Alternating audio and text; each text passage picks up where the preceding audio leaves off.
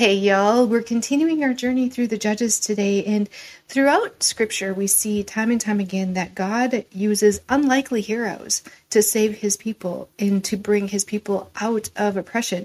And the last story, God sent a left-handed hero, which was very rare in that time, in the context of the time and place they lived in. And this time, he's going to send a woman. So, and we know in the cultural context and time of the day, women were not thought of highly, and we'll leave it at that. In chapter 4, verse 1, after Ehud's death, the Israelites again did evil in the Lord's sight. So the Lord turned them over to King Jabin of Hazor, a Canaanite king. The commander of his army was Sisera, who lived in Harosheth Hagoyim. Sisera, who had 900 iron chariots, ruthlessly oppressed the Israelites for 20 years. Then the people of Israel cried out to the Lord for help. And what happens when you cry out to the Lord for salvation? He saves you. So in verse 4, Deborah, the wife of Lipidoth, was a prophet who was judging Israel at that time. She would sit under the palm of Deborah, between Ramah and Bethel in the hill country of Ephraim, and the Israelites would go to her for judgment. One day she sent for Barak, son of Abinoam, who lived in Kadesh, in the land of Naphtali. She said to him, "This is what the Lord, the God of Israel, commands you. Call out 10,000 warriors from the tribes of Naphtali and Zebulun at Mount Tabor, and I will call out Sisera, commander of Jabin's army, along with his chariots and warriors, to the Kishon River, and there I will give you victory over them." So again, we have a situation where they're telling to call out the people, call them out. And God is telling them and promising them, look, I'm going to give you victory over this people so they can trust God and know that they're going to have victory. And when you trust God, you get his victory. You get his strength and his might on your side. And Deborah was a prophet and a judge, and she was the mouthpiece of God. And she tells them to call up. And we're supposed to call each other up, not out. We're supposed to call each other and speak grace and truth in love. Our words can heal or hurt, so we need to be speaking with wisdom and be very guarded on how we speak to people and be quick to hear and slow to speak. And we're supposed to speak life and hope to a hopeless world. And Deb gave the word to go. And we don't know what they're going to do yet, but she is giving the word from God to go and guaranteeing that God is going to give them victory. And we'll see what happens next here in verse 7. I will call out Sisera, the commander of Jabin's army, along with his chariots and warriors, to the Kishon River, and there I will give you victory over them. Barak told her, I will go, but only if you go with me. So here we have Deborah becoming a warrior prophet, not just a prophet anymore. He wants her to go with. He is a little uneasy. He's willing to go, but he wants her with him when he goes. So she answers in verse 9, Very well, she replied, I will go with you, but you will receive no honor in this venture, for the Lord's victory over Sisera will be at the hands of a woman. So Deborah went with Barak Kadesh, and at Kadesh, Barak called together the tribes of Zebulun and Naphtali, and 10,000 warriors went up with them. Deborah also went with them. So they go. They're going into the battle. We get a clear message to stop seeing things that you are not and start believing in who God is. This is a battle, and we can believe and have faith that God has the victory. He is our victor. We can trust him. In verse 11, Now Heber the Kenite, a descendant of Moses' brother-in-law Hobab, had moved away from the other members of his tribe and pitched his tent by the oak of Zananim near Kadesh. When Sisera was told that Barak, son of Abinoam, had gone up to Mount Tabor, he called for 900 of his iron chariots and all of his warriors, and they marched from Harosheth Hagoyim to the Kishon River. So here we have the battle coming. Then Deborah said to Barak, Get ready. This is the day the Lord will give you victory over Sisera, for the Lord is marching ahead of you. So Barak led his 10,000 warriors down the slopes of Mount Tabor into battle, and when Barak attacked, the Lord threw Sisera and all his chariots and warriors into a panic. Sisera leapt down from his chariot and escaped on foot. Then Barak chased the chariots and the enemy army all the way to Rashath Hagoyim, killing all of Sisera's warriors. Not a single one was left alive. Meanwhile, Sisera ran to the tent of Jael, the wife of Heber the Kenite, because Heber's family was on friendly terms with King Jabin of Hazor. Jael went out to meet Sisera and said to him, "Come into my tent, sir. Come in. Don't be afraid." So he went into her tent, and she covered him with a blanket. "Please give me some water," he said. "I'm so thirsty." So she gave him some milk from a leather bag and covered him again. She didn't give him the water he asked for. She gave him milk. Warm milk has sleeping properties that relax you and cause your body to tire out. And he had also just battled in a war and ran for his life. So he's exhausted, and he now just has some warm, cozy milk in his belly. In verse 20, "Stand at the door of the tent," he told her. "If anyone comes and asks you if there are anyone else here, say no."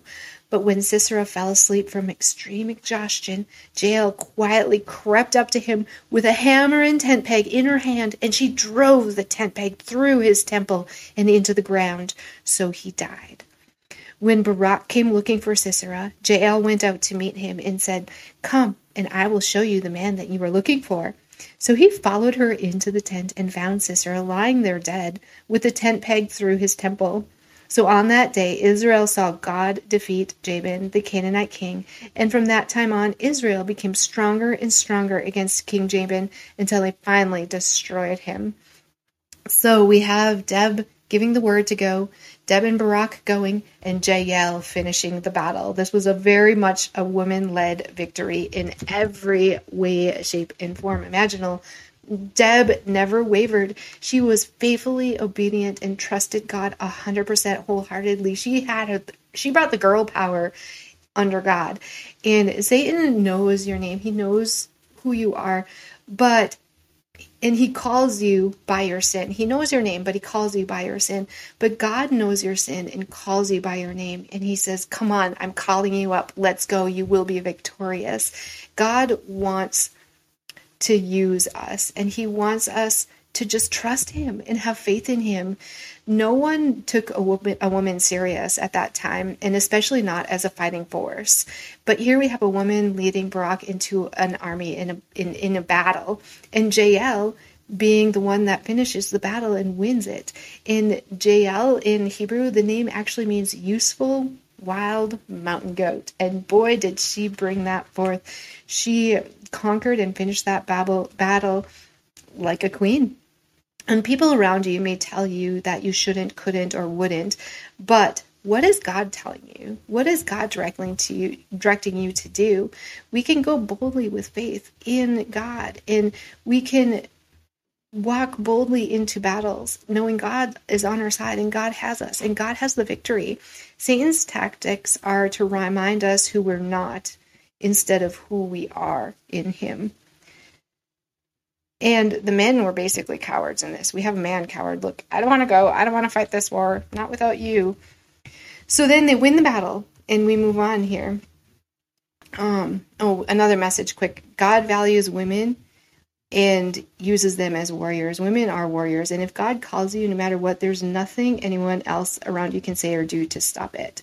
So then we have the Song of Victory, the Song of Duet of Deborah, which was a duet with Barak and Deborah, praising God's people in their willingness to go and listen and be obedient. And we're willing, we can move, we can be warriors, and warriors must be willing. And here they praise God for his victory in the battle. They give him the glory where it deserves to be. He gets all the glory. So let's go on chapter 5, verse 1, and see this song for ourselves. On that day, Deborah and Barak, son of Abinoam, sang this song. Israel's leaders took charge, and the people gladly followed. Praise the Lord. Listen, you kings. Pay attention, you mighty rulers. For I will sing to the Lord. I will make music to the Lord, the God of Israel. Lord, when you set out from Seir and marched across the fields of Edom, the earth trembled, and the cloudy skies poured down rain. Quick note here on the rain. Rain makes mud, and they had chariot wheels, and if you think about it, their chariot wheels probably sank into the mud, which probably caused a lot of confusion. God definitely won this battle for them. And I'm not going to sing this because I want to spare your ears. In verse 5, the mountains quaked in the presence of the Lord, the God of Mount Sinai, in the presence of the Lord, the God of Israel. In the days of Shamgar, son of Anath, and in the days of Jael, people avoided the main roads, and travelers stayed on winding pathways. There were few people left in the villages of Israel, until Deborah arose as a mother for Israel. When Israel chose new gods, war erupted at the city gates. Yet not a shield or spear could be seen among 40,000 warriors in Israel. My heart is with the commanders of Israel, with those who volunteered for war. Praise the Lord. Consider this, you who ride on fine donkeys and who sit on fancy saddle blankets, and you who walk along the road. Listen to the village musicians gathered at the watering holes. They recount the righteous victories of the Lord and the victories of his villagers in Israel. Then the people of the Lord marched down to the city gates. Wake up, Deborah, wake up. Wake up, and sing a song. Arise, Barak, lead your captives away, son of Abinoam. So here, maybe God's calling any one of us to wake up, to rise up, and to go. In verse 13, down from Tabor marched the few against the nobles. The people of the Lord marched down against the mighty warriors. They came down from Ephraim, a land that once belonged to the Amalekites, and they followed you, Benjamin, with your troops. From Machir the commanders marched down. From Zebulun came those who carry a commander's staff. The prince of Issachar were with Deborah and Barak. They followed Barak, rushing into the valley. But in the tribe of Reuben, there was a great indecision. Why did you sit at home among the sheepfolds to hear the shepherds whistle for their flocks? Yes, in the tribe of Reuben there was great indecision. Gilead remained east of the Jordan, and why did Dan stay home? Asher sat unmoved at the seashore, remaining on his harbors, but Zebulun risked his life, as did Naphtali on the heights of the battlefield. The kings of Canaan came and fought in Tanakh near Marigo's spring, but they carried off no silver treasures. The stars fought from heaven. The stars in their orbits fought against Sisera. The Kishon River swept them away, that ancient torrent, the Kishon. March on with courage, my soul. Then the horses' hooves hammered the ground, the galloping of Sisera's mighty steeds. Let the people of Meroz be cursed, said the angel of the Lord. Let them be utterly cursed, because they did not come to help the Lord against the mighty warriors. Most blessed among the women is Jael, the wife of Heber the Kenite. May she be blessed above all women who live in tents. Sisera asked for water, and she gave him milk. In a bowl fit for nobles, she brought him yogurt. Then with her left hand she reached for a tent peg, and with her right hand for the workman's hammer. She struck Sisera with the hammer, crushing his head. With a shattering blow she pierced his temples. He sank, he fell. He lay still at her feet, and where he sank, there he died. From the window Sisera's mother looked out. Through the window she watched for his return, saying, Why is his chariot so long in coming? Why don't we hear the sound of chariot wheels? Her wise woman answer, and she repeats these words to herself. They must be dividing the captured plunder, with a woman or two for every man. There will be colorful robes for Sisera, and colorful embroidered robes for me. Yes, the plunder will include colorful robes embroidered on both sides. Lord, may all your enemies die like Sisera, but those who love you rise like the sun in all its power. Then there was peace in the land for 40 years, until the next cycle. That last part was my addition.